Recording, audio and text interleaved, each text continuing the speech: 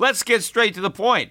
You want to grow your portfolio to deal with the rising cost of inflation, to pay off your debt or your mortgage, pretty much anything standing in the way of you and financial freedom, right? Well, with Yahoo Finance, you can get access to the news, data, and tools that you need in order to help you reach that financial freedom. And when it comes to your financial future, you think you've done it all. You've saved, you've researched, you've invested all that you can. And now you need to take those investments to the next level by using what every financial great uses. Yahoo Finance. For more than 25 years, Yahoo Finance has been the brand behind every great investor. They're the #1 finance destination, producing a holistic look at the financial news cycle, including breaking news, original perspectives, analyst ratings, independent research, customizable charts, and so much more. For comprehensive financial news and analysis, visit the brand behind every great investor, yahoofinance.com, the #1 financial destination. That's yahoofinance.com. Introducing Wondersuite from Bluehost.com, the tool that makes WordPress wonderful for everyone. Website creation is hard, but now with Bluehost, you can answer a few simple questions about your business and goals, and the Wondersuite tools will automatically lay out your WordPress website or store in minutes. Seriously. From there, you can customize your design, pick your brand colors, and add blocks. No custom theme or coding required. You'll get content suggestions that you can keep or revise, and with Yoast SEO built in, we automatically help you get found in search engines. From step-by-step guidance to suggested plugins to an AI-powered help bot, our built-in tools make WordPress wonderful for everyone. Whether you're a beginner or a pro, you can join over 2 million Bluehost users. Go to bluehost.com/wondersuite. That's bluehost.com/wondersuite.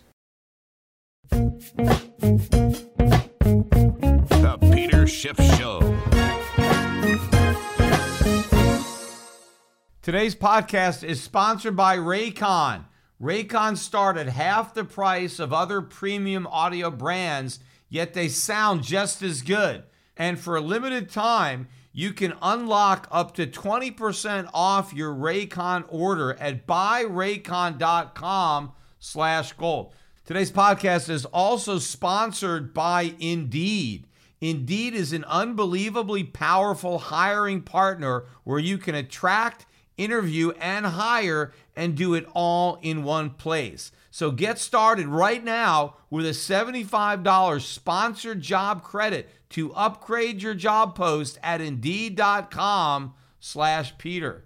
Today, the government released the producer price numbers for the month of October. On Wednesday, we get the same numbers for consumer prices. And of course, it's the consumer price index that's going to get a lot more headlines. There's going to be a lot more discussion because the public is more concerned about the prices they pay, not the prices that businesses pay. But of course, ultimately, businesses have to recover the cost of production from the consumer. In fact, they have to recover more than the cost of production because businesses need to generate a profit, so they have to sell their goods and services for more than it costs to provide them. So consumers should be concerned about the prices that producers pay, but they generally don't start to worry until those higher costs get passed on to them in the form of higher prices. Now, I initially wanted to hold off on this podcast and kind of get the CPI numbers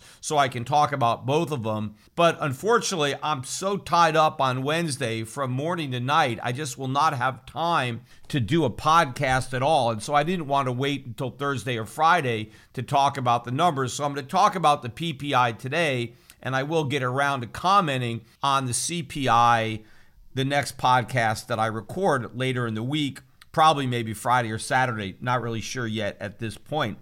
But in any event, looking at these PPI numbers, they pretty much came in line with expectations, and the expectation was for a pretty big increase, and that is exactly what we got. The month-over-month gain for October was 0.6. And that's what was expected. It was a little bit above the 0.5% gain from September. And by the way, the September increase was the lowest of the year. So that is the smallest PPI increase that we've had for the entire year. We're now 10 months into the year. And in fact, even if the smallest number was repeated every month, you'd still be looking at 6% increase in producer prices annualized, which is still a big rise. But of course, it's much higher than that because 0.5 was the low water mark for the year. So now we're trending back up with 0.6 in October.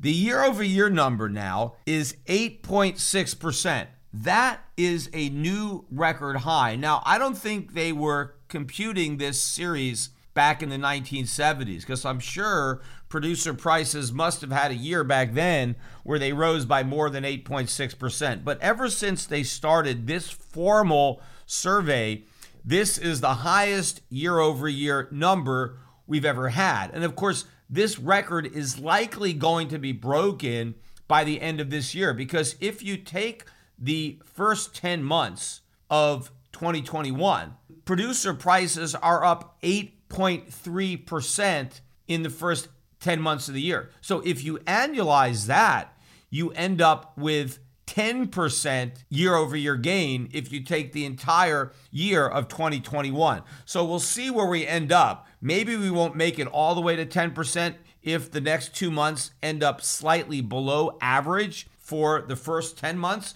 But in fact, look at how bad these numbers are. January was the worst month. We were up 1.2% in January. February, 0.7%. March, 0.8%. April, a full 1% gain. May, 0.9%. June, 0.9%. July, 0.7%. August, 0.7%. Then September, we went down to 0.5%. And October, we're back up to 0.6. So my guess would be the next couple of months are going to continue this upward trend. We may not get back all the way to 1%, but I think we're likely to fall somewhere between 0.6 and 1% over the next couple of months, which should get that year-over-year rate to be closer to 10%. But if you look at the consistency of these big increases every single month, there's nothing about this string of numbers that any way suggests that what we are experiencing is transitory.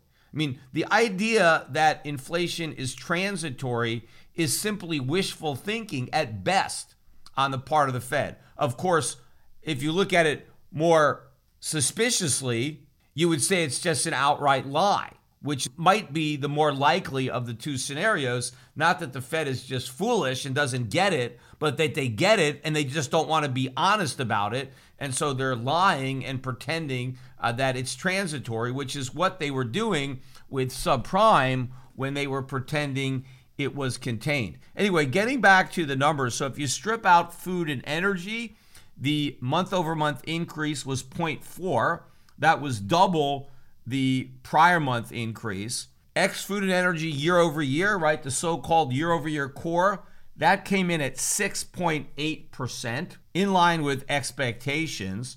If you strip out food, energy, and transportation services, the monthly gain was 0.4 versus expected gain of 0.2. And in fact, the month before, it was only 0.1. So we really picked up in that number. And year over year, 6.2%. These are big numbers. And more importantly, these are bigger numbers than we're getting in the CPI.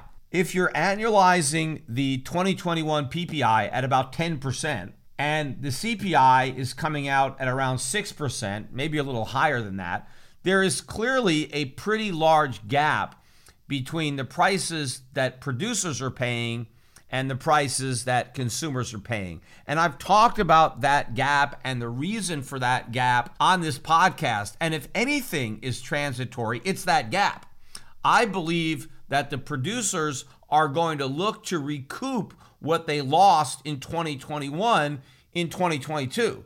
But it's not that prices are going to stop going up in 2022. They're going to keep going up. It's just that producers will be more likely to not only pass on the full extent of those price increases, but to catch up on the price increases that they should have imposed in 2021 but held off on because they were hoping that what they were witnessing was transitory. Because a lot of these businesses didn't want to rush out and raise prices if they were only going to have to roll them back later. And especially if they didn't think their competitors were going to match their price increases. Because after all, if you believe it's all temporary, why piss off your customers with a price hike that's really not necessary? You might as well eat it in your margins for a few months, weather the storm, ride it out, and then when the prices come back down, your costs go down, well, you never had to inconvenience your customers with the price hikes. And if some of your competitors are willing to ride it out and you don't, you may come through this worse off because you may lose some customers to those companies that absorb those temporary price hikes. But once all of the producers in the market understand that these price increases are not transitory, in fact, not only are they not transitory, they're going to continue, meaning that we're not going to get relief from prior increases. The prices that went up in 2021 aren't going to go back down in 2022. In fact, they're just going to go up even more. Well, now all these companies no longer have any reason not to pass on these costs. And in fact, a lot of these businesses are going to get pressure, if they're public businesses, from their shareholders to raise prices, because they can't just report that their earnings are going down because their costs are going up. They need a strategy to deal with those rising costs, and that is to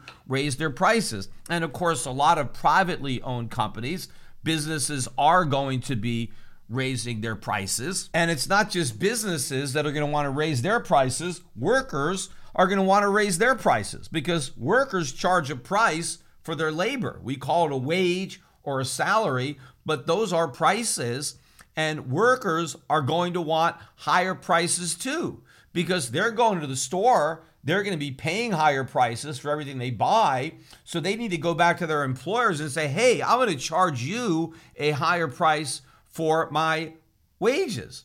Now, what's the employer going to do, especially in a situation like today where labor is in short supply? A lot of people are no longer even part of the workforce. So there already is a lot of competition out there for workers. So if workers demand more money, a lot of employers are going to have to pay higher wages. And in fact, I've been reading a lot in the news, strikes are going on. Workers are actually striking right now, demanding higher pay. And I think we're going to see more of that, both with organized labor going on strike or just regular workers just giving their bosses ultimatums. Look, if you want me to keep working, you got to pay me more money because I need more money to pay my bills. And if you won't pay me more money, I'm going to find another employer who will. And so you're now going to get this whole cycle going on of rising wages and rising prices and rising costs. Of course, all these things, whether you want to call them costs or wages, they're all just another name for prices. That's why the theory that prices go up because wages go up is all nonsense. See, that's how the Keynesians tried to take the blame for inflation away from the central bank and away from the money printing. And they try to say, well, the reason prices are going up is because businesses have higher costs and they're passing on those costs. But costs are prices. The cost of goods is the price that the business pays. Everybody's price is somebody else's cost. The same thing with wages. Wages are a cost, but wages are also the price that employers pay to hire workers. So to say that prices are going up because wages are going up, if wages are themselves prices, well, then you're basically saying prices are going up because prices are going up. So whether it's cost push or wage price spiral, if you actually just use prices, those theories are it's a price spiral or prices are going up because prices are going up. Well, that makes no sense. You can't explain rising prices by saying prices are going up because prices are going up. When you confuse the public and say, well, prices are going up because costs are going up or because wages are going up, maybe it sounds plausible until you understand that wages and costs are also prices, just from a different vantage point. So what makes all of these prices go up? It's the central bank and all the money printing. It is the inflation that is responsible for prices of everything going up. But another thing that does happen as prices really start to go up is that people will start to buy things sooner rather than later. And that's where you get the concept of velocity of money. How quickly is the money spent? Because if you're confident that prices are going to be stable or maybe even are going to go down, there's no need to load up on stuff now. I mean, you could just buy it in the future when you need it. But if you start to become really concerned that prices are going to go up, then why wait to buy stuff in the future at higher prices? You can just buy stuff right now before the prices go up. And that may be one of the reasons that people think there are supply shortages. I mean, first of all, again, we have record products being imported into the country, but what may be happening is consumers are reading the writing on the wall, and when they go to the store to shop, they're not just shopping for the week or maybe the month. Maybe they're buying 6 months, a year out, because they now understand the dynamic that's in place in that people want to buy things before their money loses value. What's the point of holding on to money if the longer you hold it, the less it's worth? You're better off converting the paper money into things that you actually need. And that's also part of this dynamic that is going on. And this is going to gain traction. And that is the psychology of inflation, where the consumer fully expects inflation and therefore is going to try to prepare for that the best way he can. Meanwhile, you've got the Federal Reserve still pretending that this is not happening, still claiming that inflation expectations are well anchored at 2%. What idiot believes that inflation is still at 2%? I mean, maybe if you look at the bond market and you think that the public believes this because the yield on 10-year treasuries is still so low. In fact, today, yields went down a bit. We're now back down to 1.432. Even the 30-year treasury had a big drop in yield today. We're down to 1.822. How can anybody be foolish enough to buy a 30-year treasury in the current inflation environment at 1.8%? I mean, obviously, if somebody is buying it, it's because they believe inflation is going to collapse over the next 30 years. I don't believe that for a minute. I don't think there's anybody buying those treasuries that actually believes that. It's got to be the central banks. It's got to be speculators just thinking that the economy is going to slow down because now the Fed is tapering, and just assuming that the next slowdown is going to lead to a resumption of QE, and it's somehow going to benefit the bond market, just like every single economic downturn in recent memory has benefited the bond market. Traders are anticipating a slowing economy causing another flight into bonds. They're wrong. They're playing with dynamite here because the bond market ultimately has to blow up as a result of what the Fed is doing. The inflation genie is way out of the bottle. There's no way to put her back in again. The bond market should be crashing as a result of what's going on. In fact, look at oil prices again today. You know, there are a lot of people that were getting excited when oil went back below 80. Aha, it's over. Oil up $2.64 today. We're at $84.57 a barrel, very close to a new high for the year. The highest we got was $85.41, so we're less than 90 cents away from a new high. This is a very, very powerful bull market. And, you know, if you look at where gas prices are now in most of the country, they're very close to all-time record highs, even though in 2008, oil prices got to $145 a barrel, right? Gas prices at the pump were actually, I guess, a bit lower back then than they are now, even though the price of oil itself was substantially higher. So imagine what's going to happen to gas prices when we retouch the 2008 oil high of the $145 a barrel. We're going there. Look at a chart. It's inevitable we're going there. In fact, I think we're going way beyond that level. So obviously, a lot has happened to increase the price of gasoline over the last 12 years than the increasing price of crude oil. But imagine again where we're going to be at the pump when we revisit the 2008 high, let alone take it out. I mean, I think we're going to move up to $200 a barrel in the price of oil. Maybe not next year, maybe not 2022, but 2023, 2024, in time for that next presidential election. Imagine where gas prices will be if we got $200 crude oil. Of course, $200 crude oil is not going to be achieved unless we get a break in the US dollar. And I have been waiting for the dollar to break down. So far, it has not. I think, again, the main thing that has been propping up the dollar is the talk of the Fed tapering, or not only talk now, the Fed has apparently already started the taper, but the dollar has not risen. I think the dollar has already gotten whatever gain it's going to get from the taper talk and the taper itself. The only question is, when is the dollar going to roll over? Because gold is already moving up. I've talked about that on the podcast. Ever since the Fed started the taper, we have been creeping up in the price of gold. And in fact, even when we got that much better than expected jobs report, the price of gold went up anyway. We got above 1,800, closed above it on a weekly basis on Friday,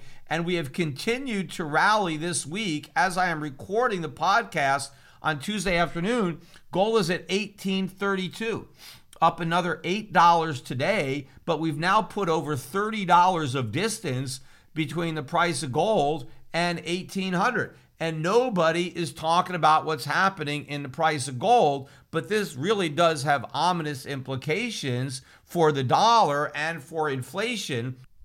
Whether you use them to pump up, wind down, work, or work out, Raycons are my go-to for on-the-go audio. And that's why I've teamed up with Raycon. For a limited time, you can unlock up to 20% off your Raycon order at buyraycon.com/gold. With seamless Bluetooth pairing and a comfortable noise-isolating fit, you can start listening right away and keep listening for hours. The audio quality, it's amazing. Comparable to what you'd get from other premium brands, except Raycons start at half the price. The new everyday earbuds come with 3 new sound profiles to make sure everything you're listening to sounds its best, with just the right amount of bass. I prefer Pure Mode personally because that's best for listening to podcasts, but you can also listen to blues and instrumentals.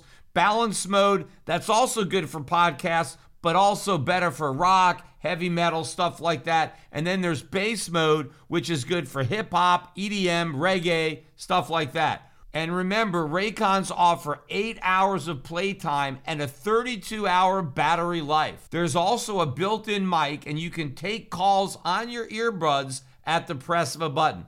Raycons start at half the price of other premium audio brands, but they sound just as good. So this holiday season, get them something they can use for calls or music, for work or play, at home or on the go. Or pick up a pair and a spare for yourself. Trust me, you're going to use them every day. So go to buyraycon.com/gold today to unlock exclusive deals and up to 20% off your Raycon order. But hurry, this offer is only available for a limited time and you don't want to miss it. That's buyraycon.com/gold.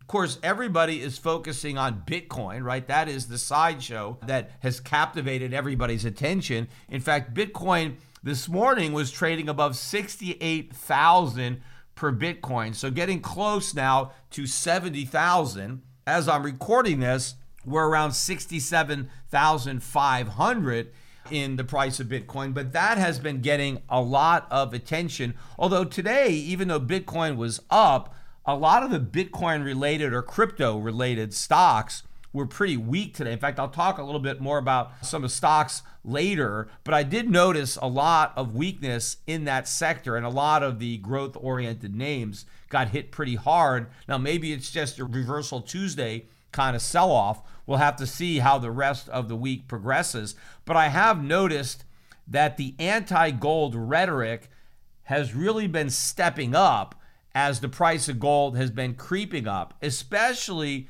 by Michael Saylor, who has now gone completely off the deep end with respect to his criticism of gold, because now his official forecast is for the price of gold to go to zero, right? So gold, a precious metal, very rare, very precious, according to Michael Saylor, is now worthless. And why is gold worthless? Well, because we have Bitcoin.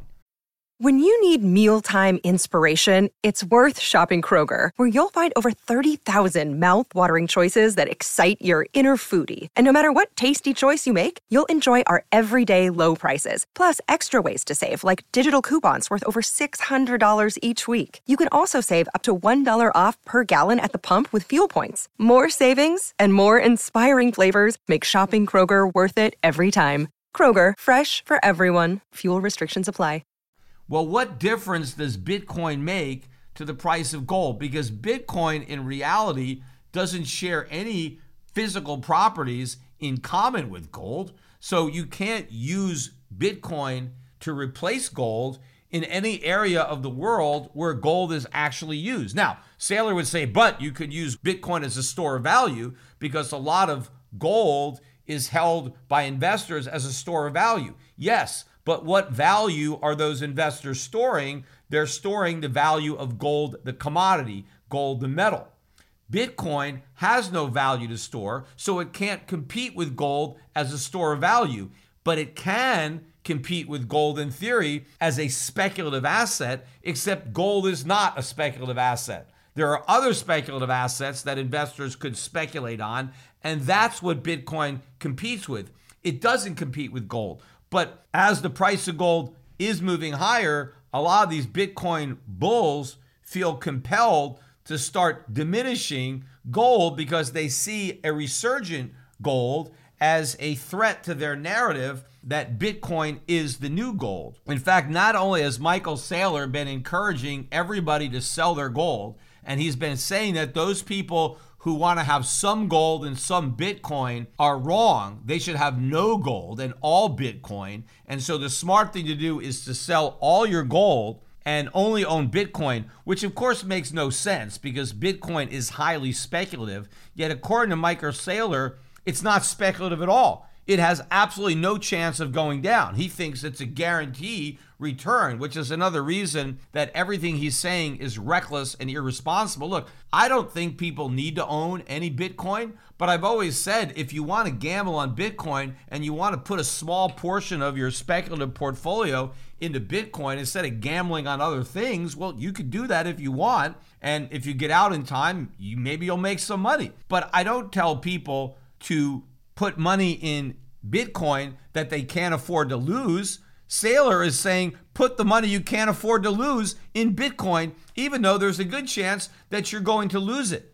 And if you're going to be all or nothing in either gold or Bitcoin, then the obvious choice is gold, because gold is not going to go to zero. Despite the fact that Michael Saylor thinks it's going to go to zero, gold is too valuable a metal to ever be worth zero or anywhere close to zero. But there's a number that I wanted to throw out there because not a lot of people talk about it, because they always talk about Bitcoin is going to flip gold, meaning that the value of Bitcoin is going to take all of the market cap of gold. And I think gold's market cap is now around $11.5 trillion, and Bitcoin is $1.3 trillion.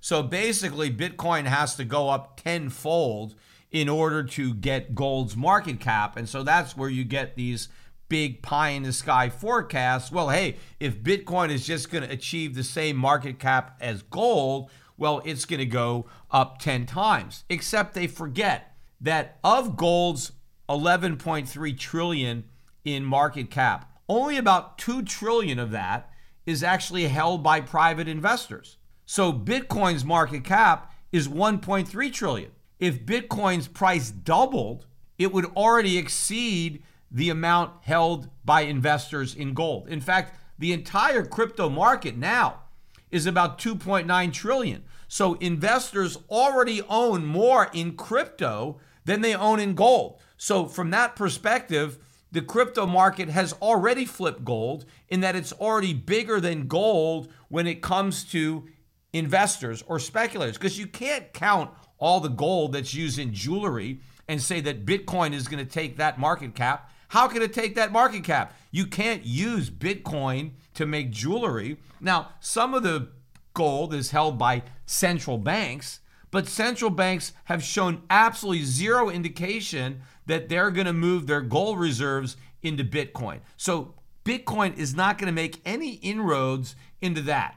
But it's already made a huge inroad into the private investor market. You have more money in crypto right now than you have in gold among investors. Now, I would argue that these are different investors and they look at these markets very differently. I think the gold investors look at their investment as an insurance policy, as a safe haven, as a hedge, as the lower risk part of their portfolio. In contrast, the people who are holding on to 2.9 trillion worth of cryptocurrencies view that as a speculative asset. Or even if they don't view it as a speculative asset, the returns that they're expecting would suggest that it's highly speculative. Because if you're holding Bitcoin or any other crypto and you think it's going to 10x or 100x, then obviously you have to realize that anything that can go up that much must be highly speculative. Now, sometimes I talk about gold going up 5 or 10-fold. I talk about $10,000 gold. But whenever I talk about $10,000 gold, I always put it into perspective.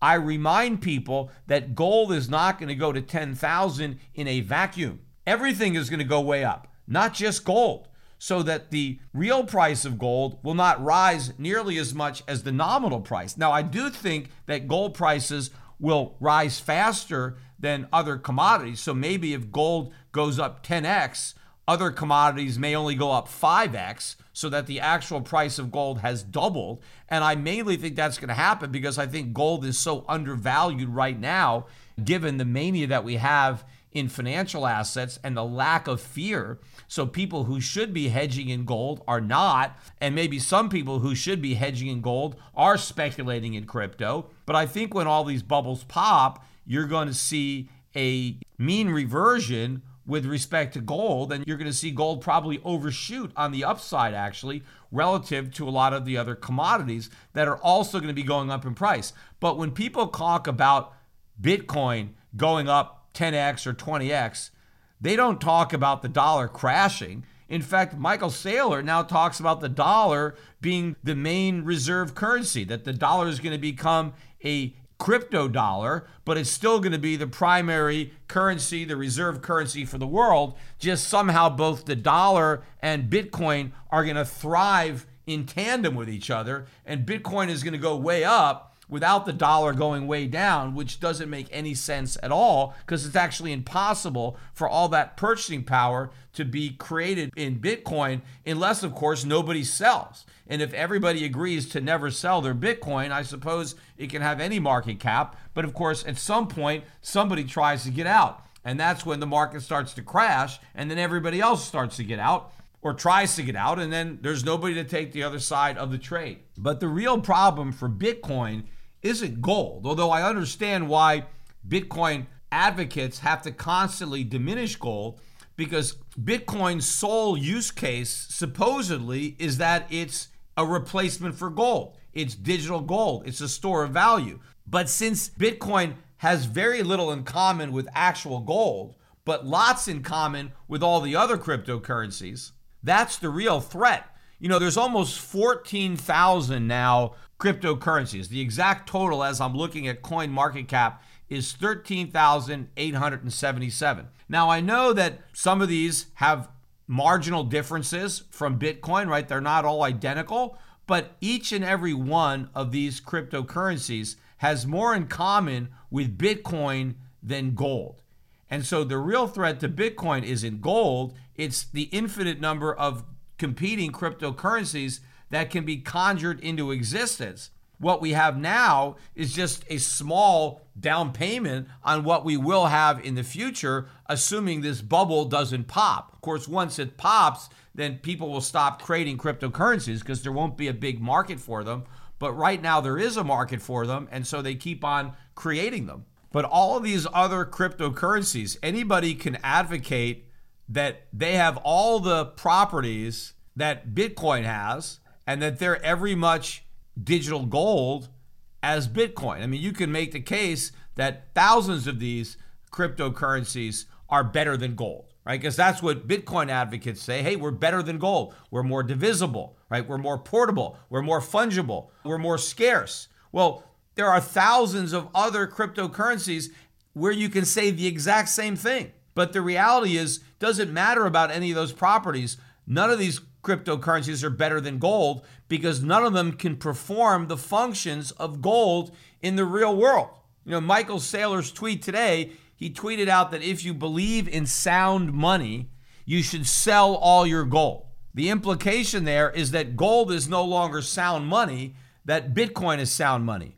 Bitcoin isn't sound anything. I mean, it's not money and it's not sound. In fact, Saylor may not know this. I've talked about it on the podcast, but the expression sound money, the reason that expression was coined is because of the sound that a gold coin makes when you drop it. You can drop it on the floor, you drop it on a table, and it's going to make a sound. That is in contrast to a paper bill, right? You drop paper money on the ground, it doesn't make a noise, right? But if you drop hard money, and again, why is it hard? Because it's physically hard. It makes a sound. Well, Bitcoin makes no sound. It's just as soft as any fiat currency. But the reality is, it's not about believing in sound money. If you're buying Bitcoin, you have to believe in fantasy money because that's all you've got. You have to suspend your disbelief and you have to accept the premise that something that has no value has value just because a bunch of people say it has value. And I know people say the same thing about gold. Gold only has value because people say it has value, but that's not true.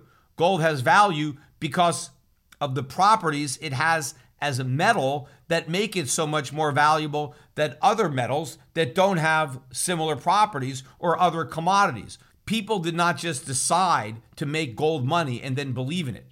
People believed in gold and owned gold long before it became money. The reason it succeeded as money is because it did a better job than all the other commodities that were also used as money. Well, Bitcoin was never a commodity, was never used as anything. People just magically proclaimed that it had money, and this delusion can only perpetuate so long as everybody is willing to accept it. But at some point, reality rears its head. It always does. And all of these delusions come to an end. When it comes to business, a good leader knows their limits. They know how to delegate. They know when they're needed and when they're not. And when it comes to hiring, Indeed can be a founder's right-hand man. Indeed is a hiring partner that gets you what you really want, a short list of quality candidates as fast as possible. Because at Indeed, you can do it all. You can attract, interview, and hire all in one place. Don't struggle on your own to find quality candidates. Indeed can help you hire the right people right now. Indeed partners with you on every step of the hiring journey so you can find talent with the skills you need through the tools like Indeed's Instant Match, assessments, and virtual interviews. Indeed makes it easy for star applicants to shine with over 135 assessment tests from cooking to coding. Pick what skills are important to you from over 135 assessments and get a clear view of your top talent's abilities much faster. Assessments make the interview process smoother for everyone. Talent doesn't need to prove themselves again, and you can dive deeper into talking about what's important to you. With Indeed assessments, you can reduce hiring time by 12%, according to Indeed data worldwide.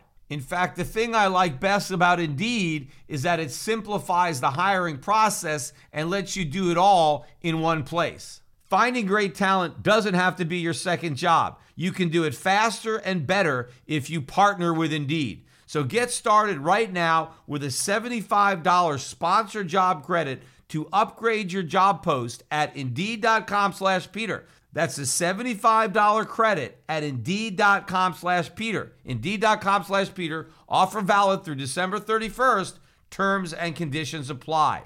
If you need to hire, then you need Indeed. I want to circle back, though, and talk about inflation because now President Biden just interviewed Lyle Brainerd, potentially to replace Jerome Powell as Fed chairman. Now, Brainerd was appointed by Obama, so she's a Democrat. And obviously, the Democrats would rather have one of their own as Fed chair.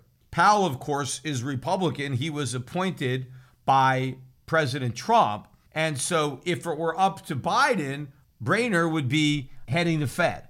But I think he may still leave Powell in place because that is the safer political move for him to make. Now, the betting odds, if you go to predictit.com, Powell is still the favorite. He's at 71 cents.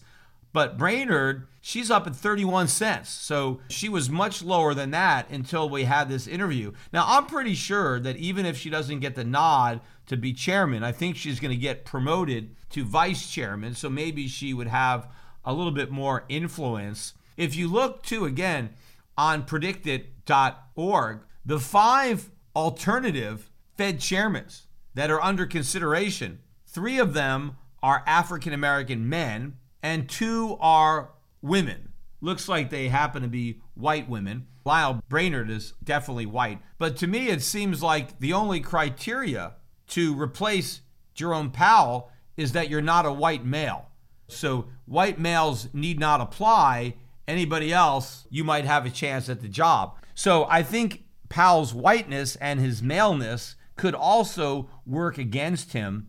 But I think the reason that Biden will leave him in place is because it's risky to change horses, because you never really know, right? It's always the devil you know versus the devil you don't know. The markets seem to be okay with Jerome Powell.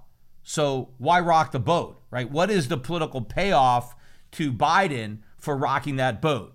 Because suppose he doesn't renominate Powell. He puts Brainerd in or somebody else. And let's say the markets don't like it. The markets tank. Something bad happens. Well, it's his fault, right? Because he's the one that replaced the Fed chair, and now something bad happens.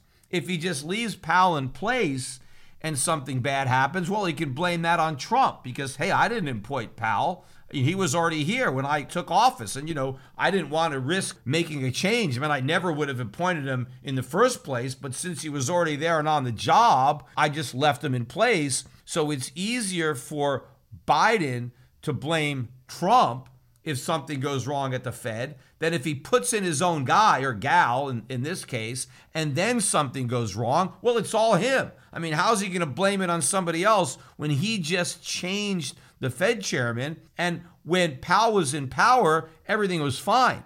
If he changes things and now something goes wrong, he's going to have to take the blame. Plus, also, if the economy tanks or inflation runs out of control, which are both very likely to happen, Biden can run against the Fed, especially if Powell is still chairman. But if he puts his own person in the position of Fed chair, it makes it harder for him to run against the Fed when it's his Fed. If he can brand it Trump's Fed, it makes it easier. So that's the main reason that I think Biden will just leave it alone, because he doesn't want to risk something bad happening as a result of a change that he makes. Of course, Donald Trump did rock the boat, and I think he later regretted doing it, because when Donald Trump became president, the incumbent Fed chair, Janet Yellen, was a Democrat who was appointed by his predecessor, Barack Obama. And rather than leaving her in place, Trump decided to replace her with his own guy. Now, of course, the situation there was very different because Joe Biden didn't spend his entire presidential campaign bashing Fed Chair Powell the way Trump spent his presidential campaign bashing Janet Yellen. I mean, he accused Janet Yellen, correctly, I might add, of doing political things, of pursuing a monetary policy to make Obama look good, that she inflated a stock market bubble, that she deliberately kept interest rates artificially low to goose the economy on Obama's watch, and that had she pursued a more independent, honest monetary policy, all of the economic data under President Obama wouldn't have looked nearly as good. So it was all the byproduct or the consequence of a bubble. And Trump said that it would be different under his presidency, that we would have a real economy, not a phony economy. And so given all of the criticism he had as a candidate of Yellen, it would have made no sense for him as president to reappoint her. So he brought somebody else, Jerome Powell, who he claimed would be different. A truly independent Fed chairman who wouldn't do political things, who wouldn't pursue policies merely to make Donald Trump look good, that we were going to have a real economy under Trump and we would have a real independent Fed pursuing sound monetary policy. Of course, no sooner than the very first rate hikes, where Powell actually tried to take a little bit of the alcohol out of the punch bowl, Donald Trump immediately started bashing his own guy, claiming that the Fed was crazy, that there was nothing to worry about, there was no inflation, that there was no reason to raise interest rates. In fact, not only did Donald Trump demand that rates go back to zero, he actually demanded negative interest rates. He thought that zero was too high, and he demanded more quantitative easing. So while Trump criticized Yellen for spiking the punch bowl while Obama was president, he then started criticizing his own appointee for trying to drain some of the alcohol out of the punch bowl once the punch bowl belonged to him. See, he had no problem criticizing an alcohol-infused punch, an alcohol-spiked punch bowl when it was Obama's, but the minute he took ownership of that punch bowl, he wanted more alcohol in it than ever. He wanted an even bigger party than the one he criticized Obama for throwing. Of course, it would have been a lot more believable had Trump left Yellen in place and then had Yellen raised interest rates. Well, maybe he could have bashed her and it would have looked a little bit more honest, because he was bashing a Fed chairman that he had no role in nominating or appointing. Yes, he renominated her, but only because she was already there. She wouldn't have been his handpicked guy. But when he started to bash his own guy, it didn't really look genuine. And I think that may have been one of the problems that confronted Trump when he ran for re-election in 2020. A lot of Americans didn't buy all the Fed bashing because Trump was bashing his own nominee. But obviously, if we had Brainerd in place, she is an even bigger dove than Powell, right? I mean, because she's a Democrat and she's going to support their big spending plans by printing more money. But of course, Powell is doing everything he can to be a team player, right? He's there. He's keeping interest rates at zero. I mean, yes, he's tapering, but barely. And I think Powell is only tapering because he thinks that if he didn't taper, that could cause a problem, because the markets would be concerned as to why the Fed isn't tapering. What are they afraid of? So to kind of prove that everything's okay, they're tapering anyway, even though probably if left to his own devices, Powell would probably not want to taper because he doesn't want to take the risk. But, I'm sure Powell will come up with an excuse. He always does. And whoever runs the Fed, they never seem to run out of excuses. When they have to turn the presses back on, they'll find some clever reason that they're doing it.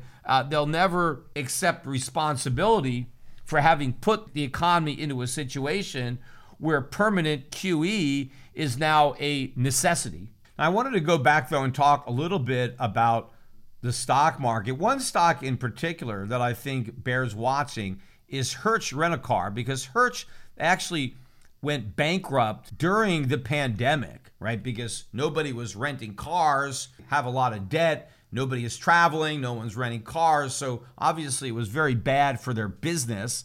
And so they went out of business. And then the stock came back to life. They restructured.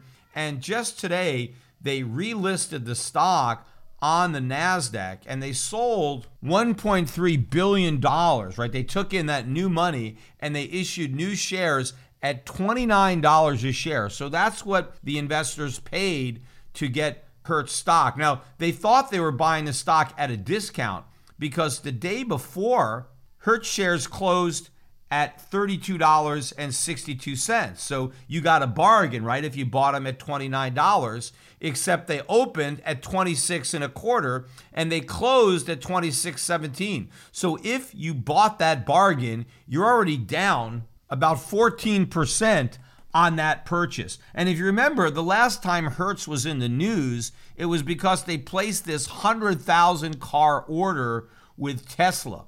And that sent Tesla stock surging, and it didn't start coming down until yesterday. And in fact, it came crashing down today. The stock was almost down by 12%. And that followed a drop of over 4% yesterday. So now you have a 2-day drop in Tesla of 16%. If you want to measure the decline from its all-time high, we're now down 17.5%. So about 2.5% away from a fresh bear market in Tesla. Now, what started the sell-off? Well, it was a tweet on Sunday night, Elon Musk launching a poll. He asked his Twitter followers, of which there are tens of millions, whether he should sell 10% of his Tesla stock. And he said that he would abide by the results of that poll. Well, those who thought he should sell 10% of his stock outnumbered those who thought that he wouldn't. And so if Elon Musk is going to keep his word, he now needs to unload 10% of his Tesla stock, which is a lot of stock.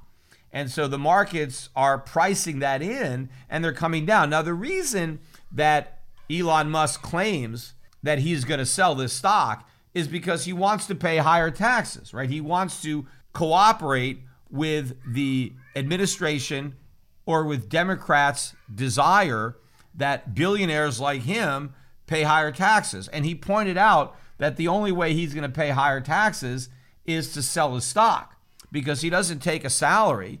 All he takes is stock. And therefore, if he's going to send money to the government, I mean, I guess he can borrow more money against the appreciated value of his stock, but he recognizes how risky that is because stock prices can go down. So the only responsible way for Elon Musk to write a big check to the U.S. government is to sell a big chunk of his Tesla stock. Of course, it's also possible that Elon Musk is just taking advantage of the opportunity that he's been given to basically say that he's only selling his stock because he wants to pay taxes and it's the only way he can generate the revenue.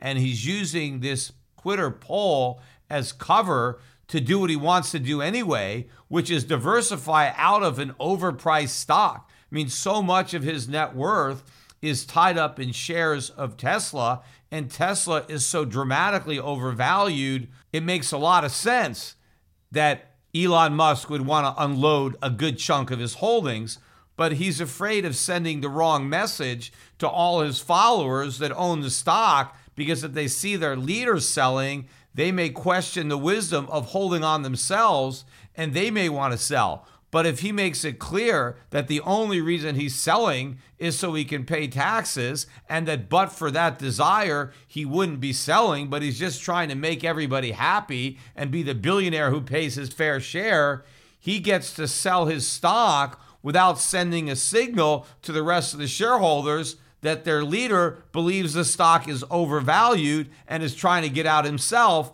and that way everybody else will stay on board the ship while Elon Musk is able to abandon in safety. And maybe he's also trying to prove a point, because if he sells a lot of stock, the value of that stock is going to come crashing down. And it's not just going to affect him, but it's going to affect all the shareholders, including a lot of shareholders that the Biden administration doesn't want to tax. There's a lot of small investors who are loaded up in Tesla. And if you force Elon Musk to liquidate a bunch of Tesla so he can pay a higher tax bill, that's going to impact lots of people who own shares of Tesla. In fact, the same thing would happen across the board with all of these stocks that have appreciated so much. Most of these mega billionaires only have their billions because of the market value of their stocks. And if they start liquidating their stocks to pay taxes, that is going to substantially reduce the market value of those stocks, which will also reduce their paper wealth, but it will also reduce the paper wealth of a lot of smaller investors who have been riding on their coattails. And maybe that is kind of the message that Elon Musk is trying to send, to give people a little taste of what might happen if a bunch of billionaires were forced to sell their stock to pay taxes. And of course, a lot of people think, well, that's good, right? Because the government can use that money, and it would be really good if Elon Musk sold all that stock and sent all that money to the government. Except transferring that much money to the government is not a good thing. I mean, first of all, if Elon Musk is going to sell his stock, some investor has to buy the stock, right? The money has to come from somewhere. So those investors who are going to buy stock from Elon Musk, what else might they have done with that money if they didn't use it to buy Elon Musk stock, right? That money might have been invested productively in the real economy. Instead, it was basically funneled to the US government through Elon Musk. But the result of a big sale of stock and writing a big check to the US government is that more resources move from the private sector to the public sector, and that is never a good thing. The government, sure, it's going to spend the money, but the private sector would have invested that money far more efficiently, far more productively, and it would be better for the long-term health of the economy. Sure, the government can blow the money and spend it, and we can have even bigger trade deficits, right? The government can hand that money out to people to buy more stuff from China, and we can have more empty containers piling up on the coast that we have nothing to do with, right? We can build, I read one article in Texas, they're using these empty containers to build a border wall. They can't figure out what to do with them. Meanwhile, we're not shipping them back to China because a lot of the container boats, the container ships, they're going back with a lot of empty containers, but they're not going back full of empty containers because a lot of the empty containers aren't loaded back onto the ships because apparently we don't even have the manpower to do it, and they got to quickly bring those empty containers back to China so they can fill them up again. But of course, if they leave all the containers over here, eventually there won't be any over there, and then it's going to cost a fortune to get them over there. They're going to have to make even more containers, which is going to cost even more money. And all these articles, the crazy thing about these articles about the containers piling up is nobody writes about how ridiculous this is, how this is evidence of a complete farce of an economy in the United States where we are so dependent on imports. But if we simply took a lot of investment capital out of the markets and sent it to government to mail out checks to people, all of these problems would get worse. And now I was reading a lot of articles too about people who are upset that we can't figure out a way to tax the billionaires because, you know, the pesky Constitution is getting in the way of a wealth tax or trying to redefine income to be unrealized appreciation. And so it's just not fair. And all these billionaires are just going to escape taxation and we need a way to tax them. You know, there is a way to tax the billionaires. I don't know why nobody wants to talk about it. Maybe because there's a limit to how much you can get. But the best way to tax billionaires and millionaires, in fact, the best way to tax anybody is through articles of consumption. Because all these billionaires, even if they don't generate any taxable income, because they don't sell their stock, they borrow against it. And again, I'd like to see interest rates go up. If we didn't hold interest rates artificially low, it would be too expensive for these billionaires to borrow all this money to buy the things that they want. And so they would have to sell some of their stock in order to finance their lifestyle. And then the government would get some extra income tax as a result of that. They are able to avoid selling their stocks because they can borrow so cheap. That's because of the government. But even if they're borrowing money, they're buying stuff. They're buying yachts. They're buying private planes. They're buying exotic sports cars or designer clothes or expensive jewelry. They buy a lot of high-end art, rare wines, cosmetic surgery procedures, or maybe even they fly into space, right? They're doing all sorts of stuff. The government could impose excise taxes on the purchase, the rental of any of this stuff. And then billionaires would pay taxes when they spend their money, which is when you want to tax them. If you're going to tax people at all, whether they're billionaires or average people, You want to tax people based on what they spend, not based on what they earn.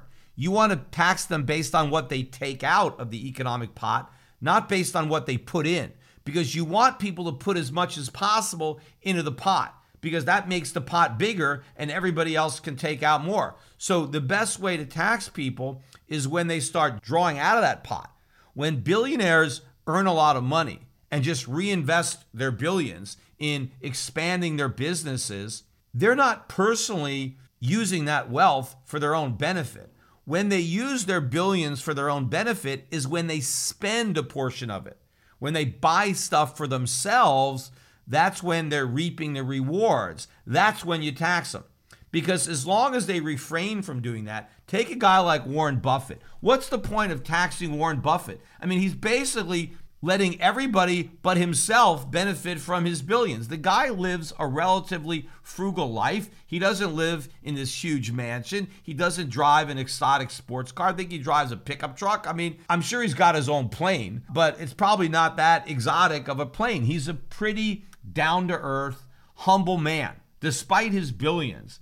So the vast majority of Warren Buffett's wealth is not being squandered on consumption. In fact, he's not even spoiling his children. Most of his children are barely inheriting anything. They have to go out and earn their money themselves. It's not like he's fathered a bunch of playboys that are out there philandering around and just blowing all the money they inherited. So the society is benefiting. To the extent that you raised Warren Buffett's taxes, you're not going to diminish his lifestyle at all. What you're going to diminish is his ability to invest his money wisely in the economy. And Warren Buffett is a far better steward of the wealth he's accumulated than the government would be. And to the extent that Warren Buffett is charitable, right, and a lot of his wealth ends up going to fund charities, it's philanthropy, the charities that Warren Buffett funds will do a far better job of helping people than any government charity ever could. Government charities are extremely inefficient. Maybe 10 cents out of every dollar ends up going to people in need. The other 90 cents is consumed by bureaucracy. Whereas it's the other way around in the private sector, maybe 10 cents goes to fund the charity and 90 cents goes to the recipients of the charity. Plus, private charities try to wean people off charity so they don't need it anymore. Government charities try to entrap you. They want to make it so you're dependent on the charity so you'll keep voting for them. So government charity perpetuates poverty, whereas private sector charity helps end poverty. But of course, the biggest thing that billionaires do to end poverty is by helping to produce more goods and services, making the investments that make labor more productive so that the free market lifts people out of poverty. So you don't want to take away the wealth of billionaires just because you think it's not fair that they're not paying their taxes. If you want to tax them when they spend their money. Now, yes, you're not going to raise nearly as much money as if you just take a direct tax on their wealth, but that's exactly why the framers didn't want the federal government having direct taxes. They wanted the government to be small. They wanted the government to run predominantly on excise taxes. The only time they thought they would even go for a direct tax was during a war. And that's why they made it so difficult to raise one, because they made it subject to the rule of apportionment. No, the best thing about excise taxes is that they are self-correcting as to abuse, right? Because there's a limit even to billionaires. If you raise the sales tax on a jet too much, well, maybe even the billionaires will balk and they won't buy the jet. But obviously there is a point where the extra cost is still worth it to the billionaire. If he wants a private jet and he's spending $10 million, $20 million on that jet, and you throw an extra $1 million or $2 million of tax, that's not going to stop the purchase. But obviously, if you try to put 100% or a 200% tax, and now you make that $20 million jet $40 million or $60 million, maybe it won't be bought. But a 10 or 20% tax is not going to stop a billionaire from buying what he wants. And the same principle applies to the goods and services that ordinary Americans buy. If the taxes are reasonable, people will pay them. If they're unreasonable, if the government tries excessive taxation, well, then people will stop buying the products that are being taxed, and then the government won't get the revenue. See, the problem with the direct tax is you can't avoid it. If you tax something directly, then you're stuck, right? If you just tax property and I own property, I have no way of escaping it. I've got to pay the tax. Even if I sell the property, somebody's going to buy it, and now that buyer is going to be stuck paying the tax. You can't avoid it. If it's a capitation tax, it's a head tax, you can't avoid that. Same thing with an income tax. I mean, you have a job, you're going to have income. The only people who can avoid the income tax in a way are the super rich, because they avoid the income tax by avoiding having income, which is exactly what these billionaires are doing. They're not generating any income, and so they're not having to pay an income tax. Instead, they're borrowing money off of their appreciated assets. Borrowing money is not income because you have to pay it back, right? Whenever you take out a loan, like if you go out and get a mortgage, some average guy goes out and borrows $200,000 or $300,000 to buy a house. The government doesn't say you have $200,000 or $300,000 of income. No, that's not income because you still owe the money back. So when you borrow money, you don't pay an income tax on it. So the same thing, if a billionaire borrows money against the value of their stock portfolio, they don't pay any tax on that either, because in theory, they still have to pay the money back.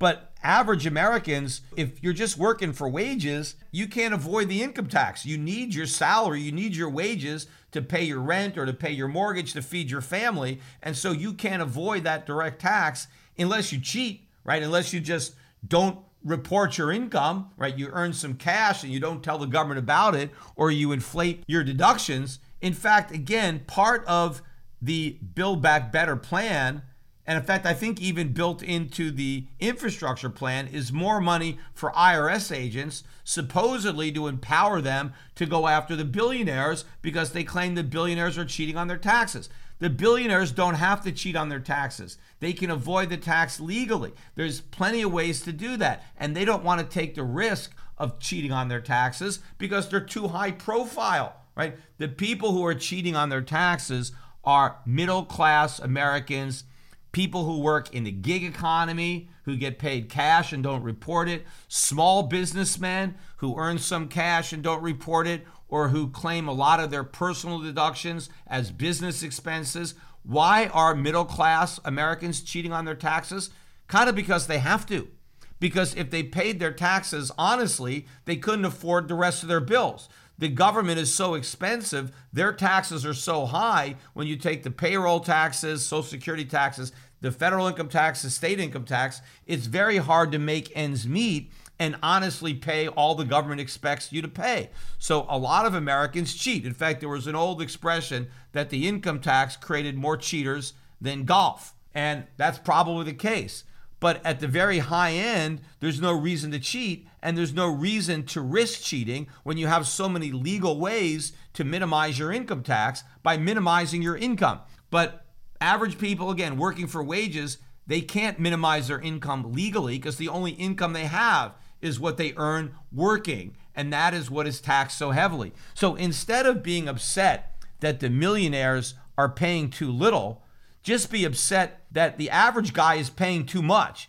And instead of trying to figure out how we can make the rich pay more, how about let's figure out how to find ways for everybody else to pay less? And the only way to do that is to shrink government. Government needs to be made a lot smaller. We have to slash government spending. We shouldn't be passing more programs, more entitlements like we're doing now. We already have more than we can afford. We need to be cutting back on the programs we already have, not adding new ones. But as long as we're going to do this, the average American is going to be taxed. And if the politicians don't have the guts to do it honestly, we know they're going to do it dishonestly through inflation. And that's where I started this podcast, talking about inflation. Inflation is a tax. It's a tax that hits hardest the people who can least afford to pay. You know, these billionaires that I'm talking about, they have lots of assets. They'll keep on going up in value with inflation. And all the money they borrow to spend because they don't want to generate taxable income, well, all those debts get wiped out through inflation. So the more inflation the government creates, the wealthier the billionaires get because their assets go up and their debts get wiped out and they still don't pay taxes. Meanwhile, it's the average guy who's getting screwed. He doesn't own these assets. He just owns his labor and he sells that for wages, and the wages never keep pace with other prices in the economy. So even though you get paid more, you earn less. The only real solution is to make government smaller. Unfortunately, not enough Americans realize this, which is one of the reasons that I do this podcast, is to try to set the record straight so people understand the real source of their problems and they may do something about it, which is why I encourage everybody who listens to my podcast to try to get as many of their friends to listen to.